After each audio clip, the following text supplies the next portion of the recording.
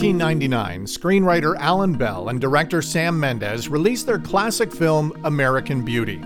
The film's posters invited audiences to look closer at the lives of the suburban, upper-middle-class characters, and they would find that they were not what they seemed on the outside. Behind the two-car garages and white picket fences, there were secrets, double lives, and ultimately murder.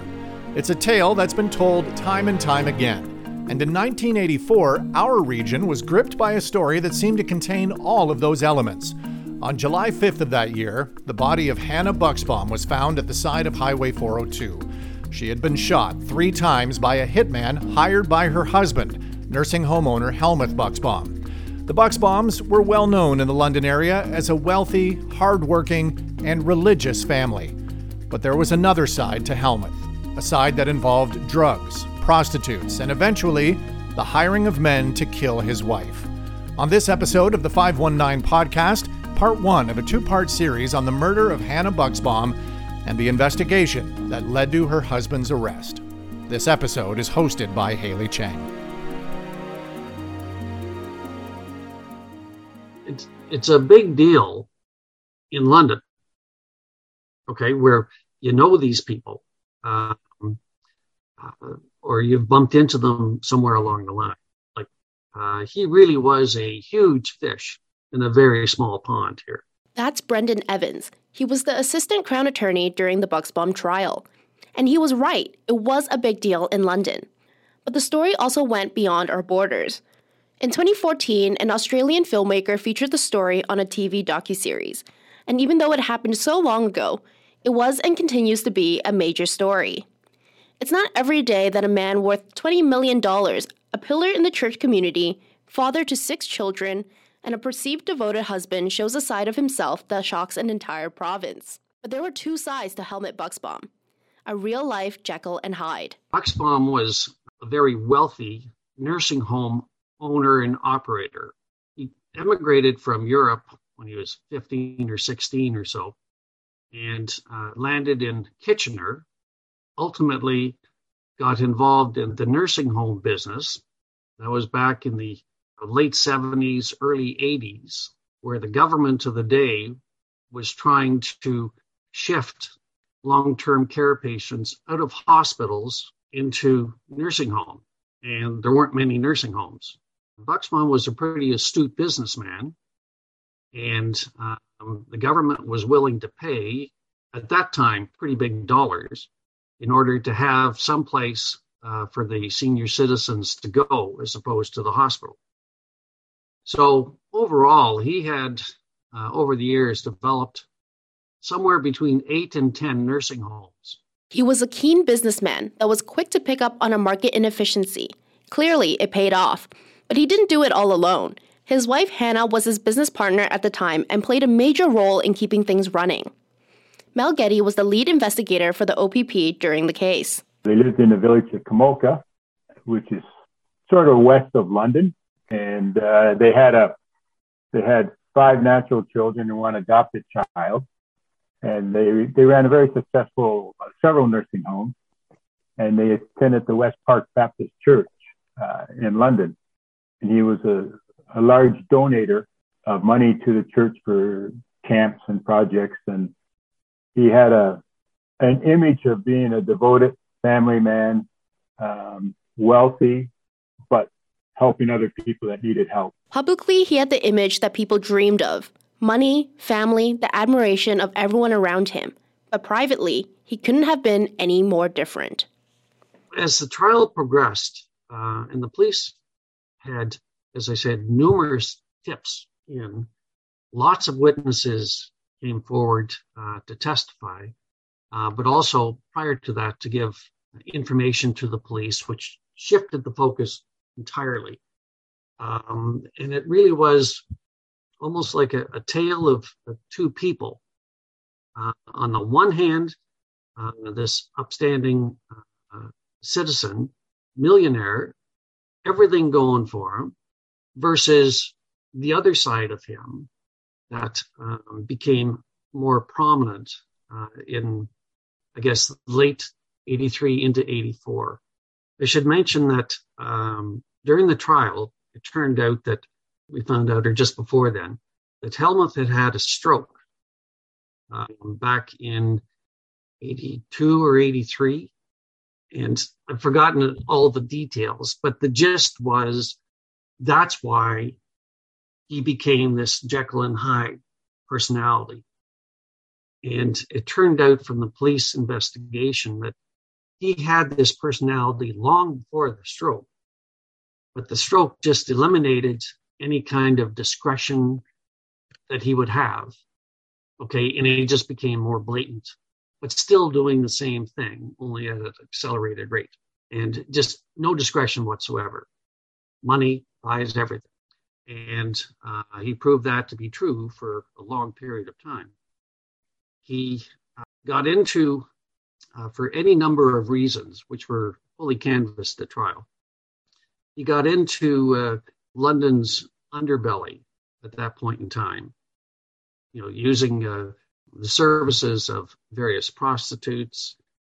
He joined an escort club, heavy drug use, particularly cocaine, which was the drug of choice of most of the people that he was associating with in various bars, hotels, and things like that. And it steadily progressed in a downward spiral, is the only way to describe it. But while it might seem like it all began in the 80s, it was well before then that Buxbaum began his double life. We learned that as far back as 1965, he had extramarital affairs frequently. As the marriage progressed and as everything progressed, they became more frequent. The late 60s, early 70s, he was having affairs with, I would classify as young businesswomen, professionals, single, and he would often take them down south to different resorts for a week, over to Europe for a week. He paid everything, mm-hmm. and the purpose was obviously for sex and company. Mm-hmm. Can't give you the time frame when it started to change.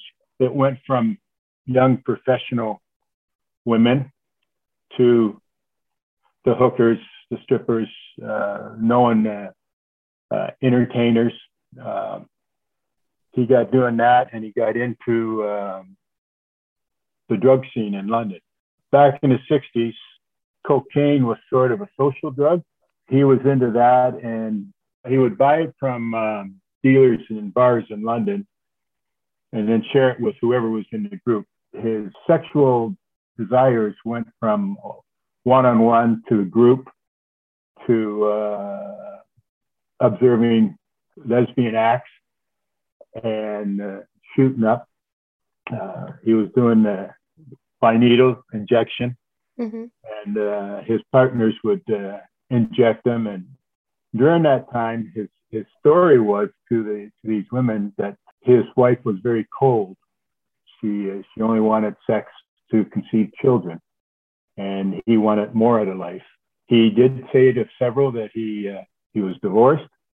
Mm-hmm. We ran across some documentation on an escort service where he applied and paid a membership fee, where he marked it as divorce separated as opposed to married, which is probably not uncommon if you're going to do that. And he did that while maintaining his public life as being a devoted father, a loving husband, a strong member of the community. As discreet as Helmuth was, or thought he was, his second life didn't stay hidden for long. Hanna eventually found out, learning where the thousands of dollars that were disappearing from their bank accounts were going. But in a decision that would ultimately lead to her demise, she chose to stick with him and try to help. She was starting to put some restrictions on him. He didn't like that. I go back to money can buy anything. So she was trying to save her business. She was a part owner in the nursing home business. She wanted him out of the milieu that he had frequented. They were a very prominent force in the Baptist community here in London. All right, West Park Baptist Church in particular. And so he had one public persona, but than his private life, and they were irreconcilable. As Hanna continued to press him, to change his ways, and he got more deeply immersed in the drug subculture, where he was very popular. You can imagine. Everybody was ripping him off. They'd sell him drugs, keep half for themselves. Of course, he's the one that's paying for all of it. And then it progressed to him saying to a number of his associates that he wanted Hanna out of the way, right? Because she was making it difficult for him. And at one point, with one of the witnesses, he described her as being a pain in his ass. And he wanted rid of it, and therefore rid of her. So in drug-induced conversations with numerous people, he tried to arrange for her murder. There was 2 or 3 different plans that they came up with. One was to kidnap her and have her killed. Of course, he's dealing with a fellow by the name of Robert Barrett, who was the mastermind, small m mastermind, of this whole caper. The transition from barroom drunken banter to an actual plan happened quickly. However, plans are only as good as the people making them, and pretty quickly, their plans started to fall apart. Ultimately, Barrett arranges for what was described as the first hit, and that occurred shortly after, I think it was 2 or 3 days after the family got back from their European vacation, 2 weeks in Europe. And Hanna and Helmuth were on their way to Toronto to pick up their nephew, Roy, who was 14 years old at the time. Arrangements were made for Buxbaum and a fellow by the name of Pat Allen with Barrett, and they arranged for a hit on the side of Highway 402 going from Kamoka to Toronto to pick up the nephew. And they had scouted out a location on the eastbound lanes of 402, probably 3 or 4 kilometers away from County Road 14, which is the cutoff for Kamoka off Highway 402. There was a deep ditch on the side of the road with a culvert and a metal grate over this culvert. And the plan was that Allen and others would be at the side of the road. They had rented a car because these guys didn't have cars. They had rented a car. And the plan was to be on the side of the road at 8 o'clock in the morning of July the 5th. And the gunman was all ready, to shoot her right there. The plan was to pull her out of the car, shoot her, dump her down the culvert, and everybody goes home and continues to party. Well, as it turned out, Helmuth was late in arriving at the location.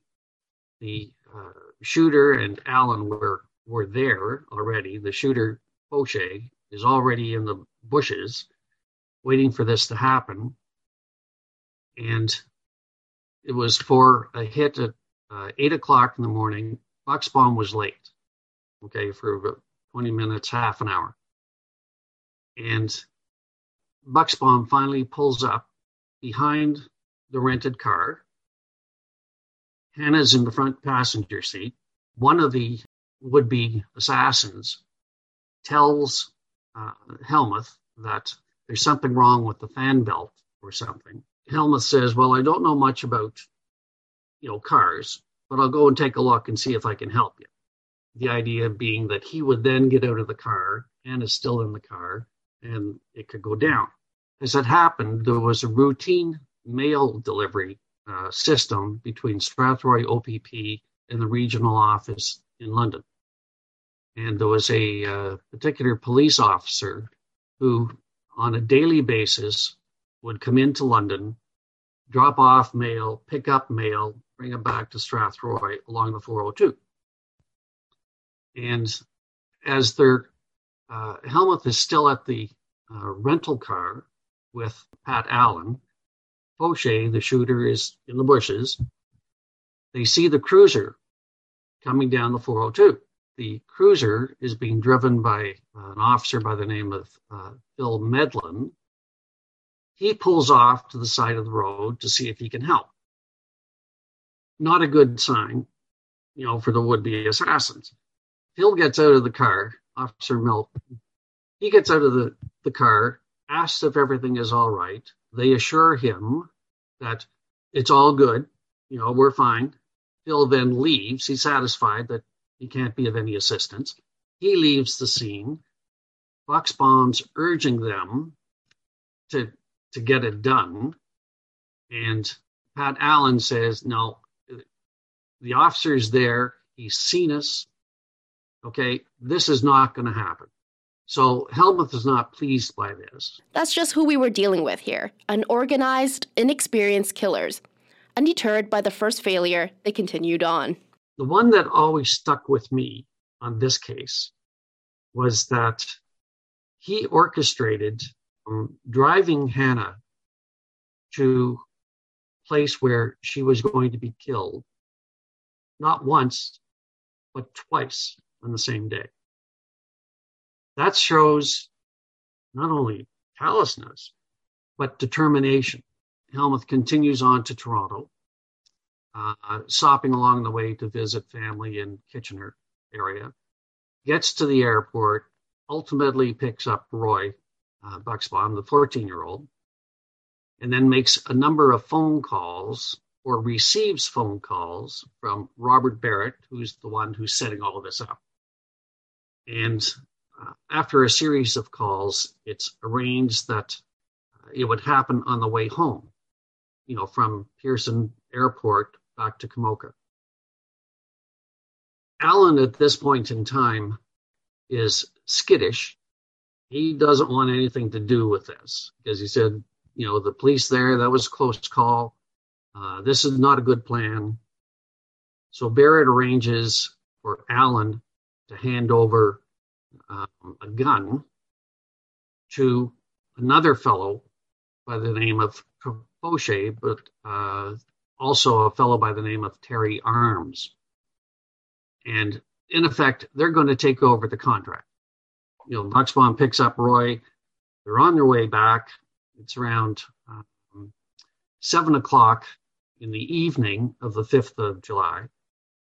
And Buxbaum is advised that the hit would take place on the westbound lanes of 402, close to the Komoka cutoff, County Road 14, which is now Glendon Drive. Right. Buxbaum takes over driving after they get a bite to eat at a McDonald's or something in Milton. Hanna had been driving. He takes over the car and is driving along looking for, the rented vehicle, the Blue Nova. Not to be seen. So he gets to the cutoff, and as he's making the turn up the ramp, the Komoka cutoff, he sees a car, he claimed. The exit, the CNR bridge, just down the road, past the Komoka Road cutoff, like towards Strathroy, missed by an exit. The Keystone cops here had pulled up to the wrong exit, all right, and they're sitting in the bushes waiting. And Buxbaum's exit, which he took, is about a kilometer back or half a kilometer. So Buxbaum takes the ramp, sees this car, tells Hanna that it looks very much like their neighbor's car. So he's going to go down and see if they can help. He then pulls a U-turn at the top of the ramp, goes back down the entrance ramp to the 402, and pulls in behind this Blue Nova. Almost immediately, remember Roy's in the back seat, almost immediately, two people are in the Nova. One gets out, opens up the back door, driver's door, where Roy is, tells him, as he flashes a small revolver in his face, keep your head down, right? Pushes him down into the wheel well of or the back seat area of the car, and then goes around to the driver or passenger side where Hanna's sitting, grabs her by the hair after he opens the door, pulls her over a guardrail. Okay, and while that's going on, she's struggling, pleading for her life, saying, please don't hurt me. I have 5 kids at home, and similar comments. There's a bit of a struggle to get her over the guardrail. Meanwhile, Helmuth is outside his vehicle on the driver's side, looking over the top of the car so he can see into the ditch in the guardrail. Hanna's on the other side. Shortly after, the gunman gets her over the guardrail, okay, and he's holding her at this point by the neck. He has this .32 caliber revolver, which he had gotten from Alan, against her temple, the left temple. And Hanna's still pleading, with him, and then says to Helmuth, at this point, we surmised she's clued in that he's involved in this. The car that they pulled up behind is the same car, or looks very similar to the one from the morning. So she's figured it out at that point, and says to Helmuth, please, honey, not like this. Not like this.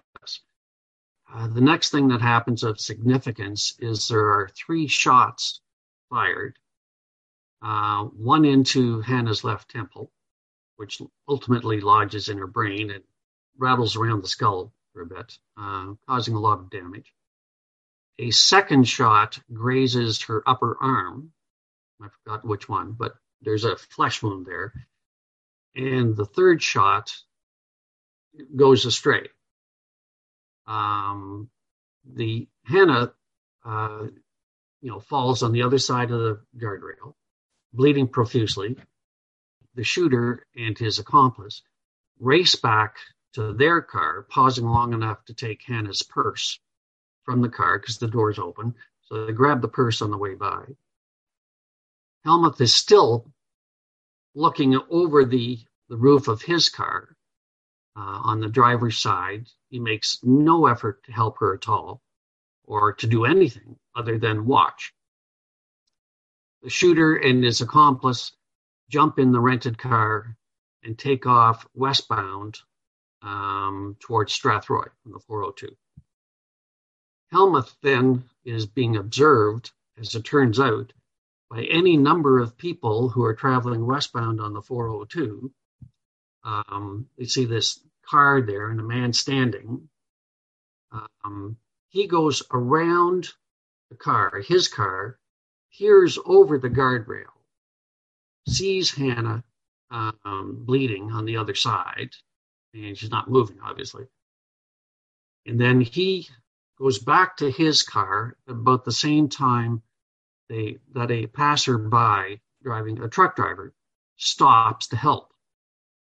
Doesn't know what's going on, but he's seen this man outside the vehicle on the side of the road underneath this overpass, CNR overpass. So he stops, gets the story from Helmuth that a couple of bad guys robbed him and shot his wife. The truck driver, I'm sorry, his name escapes me, but tells Helmuth that the truck driver has a CB or something. This is back in 1984, don't forget, right? And he's called for assistance, 911 basically, then tells Helmuth to jump in the car and go get help. Helmuth does, and as he gets back in his car, he tells Roy, quick, look up so you can get a look at this car and maybe get the license plate number as it's speeding away westbound on the 402. Helmuth starts heading towards Strathroy, and he sees a OPP cruiser in the median, a couple of kilometers away. So he pulls in there and talks to the officer who's in the median in a cruiser and says that his wife has been shot and robbed. It starts to unfold from there. Emergency personnel all over the place now. Hannah's brought to a hospital in London and ultimately succumbs to her injuries about an hour later. There was so much damage done. There's a lot to unpack here about what transpired. There were lots of curious aspects to the hit, loose ends that any organized criminal would never leave lying around, only to be found through a thorough investigation. It all stems from the company Helmuth kept and the criminal masterminds, lowercase m, he employed. Put simply, these were not people you hire if you want to get away with murder. He could have driven Hanna over to Detroit, had her bumped off in downtown Detroit. It wouldn't even make the news down there. A shopping trip, and gone bad, or a carjacking, which was not uncommon down there at the time. But instead, he gets these drug-addled individuals who thought it was a good idea to get some easy money. To get a sense of why everything fell apart, let's take a closer look at Helmuth's A-team and all the mistakes they made along the way. Buxbaum had fronted Barrett considerable amounts of money to set this up and have it done. Barrett didn't take him seriously, spent it all on drugs, women, and alcohol, and was having the time of his life. He sent Rob Barrett to Florida, and it accumulated to about almost 4 weeks. Rob went down with the idea. He was arranging a hitman. That was the purpose of going to Florida. That's what he sold Helmuth. So Helmuth said, "Okay, I'll send you down. You get it." Paid the shot for everything, their resort, everything. Gave him wads of cash, and Barrett would go in and the next week say, "Hey, it's almost done, but I need to stay down here a little bit longer and I need some more money." So anyways, it went on for 3 weeks. Yeah. And then Helmuth says, this is the last, get it done. He was a sucker. He had a mark on his face. Like he was the mark, like anybody could get anything from him. Even before the crime happened, it was clear everything was going to fall apart. Helmuth was naive to think it would go otherwise, and he was naive to think he wasn't part of the problem. Helmuth, just like the others, did a terrible job at covering his tracks. The next day, he's getting phone calls, and he's running around London selling gold bars to various dealers to collect more money, because when Fauché and Arms got to Toronto with their ladies for the day, all the money that Barrett had, he spent on drugs. Oh. So they were ready to throw him out of a 10-story window of the hotel. And so he got on the phone and he got more money. And so Helmuth said he'd get more money. He went around London all day, and we tracked his route and where he went and how much he sold and how much he got and how much he collected from the money machine and all that.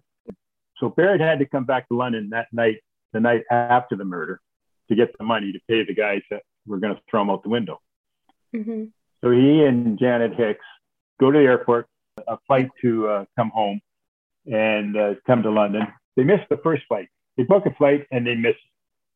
So they get to the airport and they just missed a flight. And Barrett's just crazy. He has to get to London. Yeah. And he's talking about chartering an aircraft, renting a helicopter, and the airline staff got him calmed down enough to say, well, there's another flight to London in 40 minutes. You can wait and take that. So he agreed to do that. They got the tickets for that flight. And he phoned down to London, Karen Hicks, and told her that they missed their flight. Page Helmuth, call Helmuth at the airport, and tell him that we're coming on the next one. We're going to land at 8:40 in the evening. Helmuth gets the message. So he's sitting in the lobby of the London airport. Yeah. It was a much smaller lobby back then. And one of the people that attend the same church as Helmuth, a friend a doctor, a transplant doctor in London. He gets off an airplane and comes through, and he sees Helmut sleeping at the airport. And he knows his wife was murdered the night before. Yeah. And he says, Helmut, like, what are you doing here? You okay?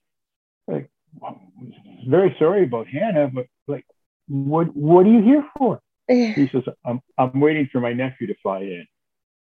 He says, well, can we take you somewhere and have someone pick him up? No, that's fine. I'll wait for him here. No, okay. And then he leaves. So with all the fuss that Barrett made at the airport, the airlines notified the RCMP at the airport, who then contacted, back in the day, they had an RCMP consul at London Airport. Yeah. And was told, just observe these two passengers that get off the plane.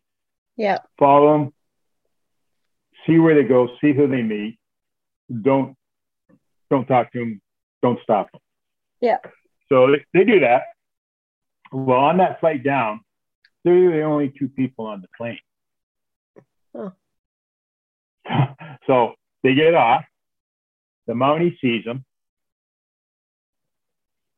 sees what happens, this and that. They meet Buxbaum.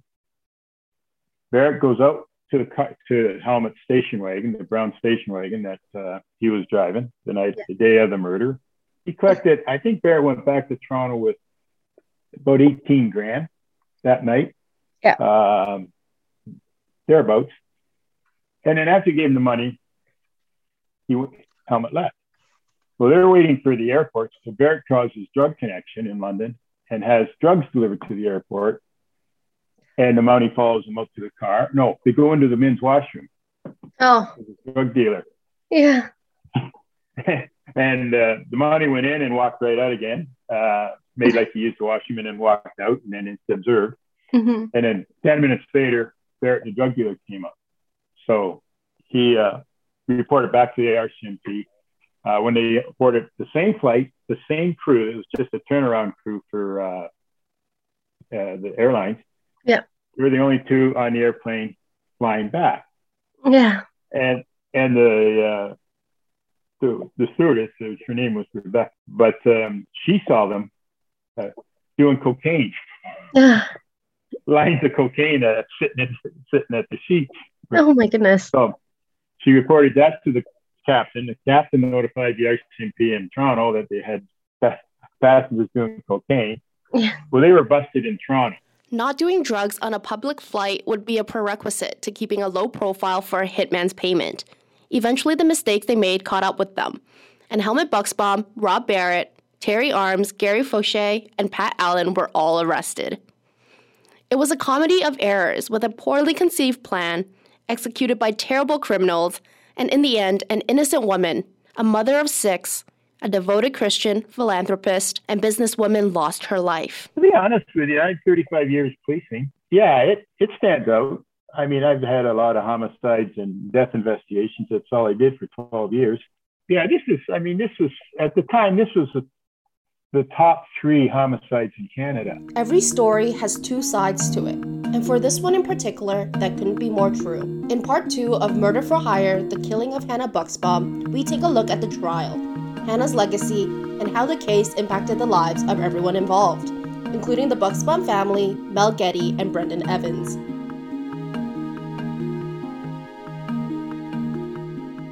This episode of the 519 podcast was produced by Haley Cheng, Craig Needles, and Patrick Magermans.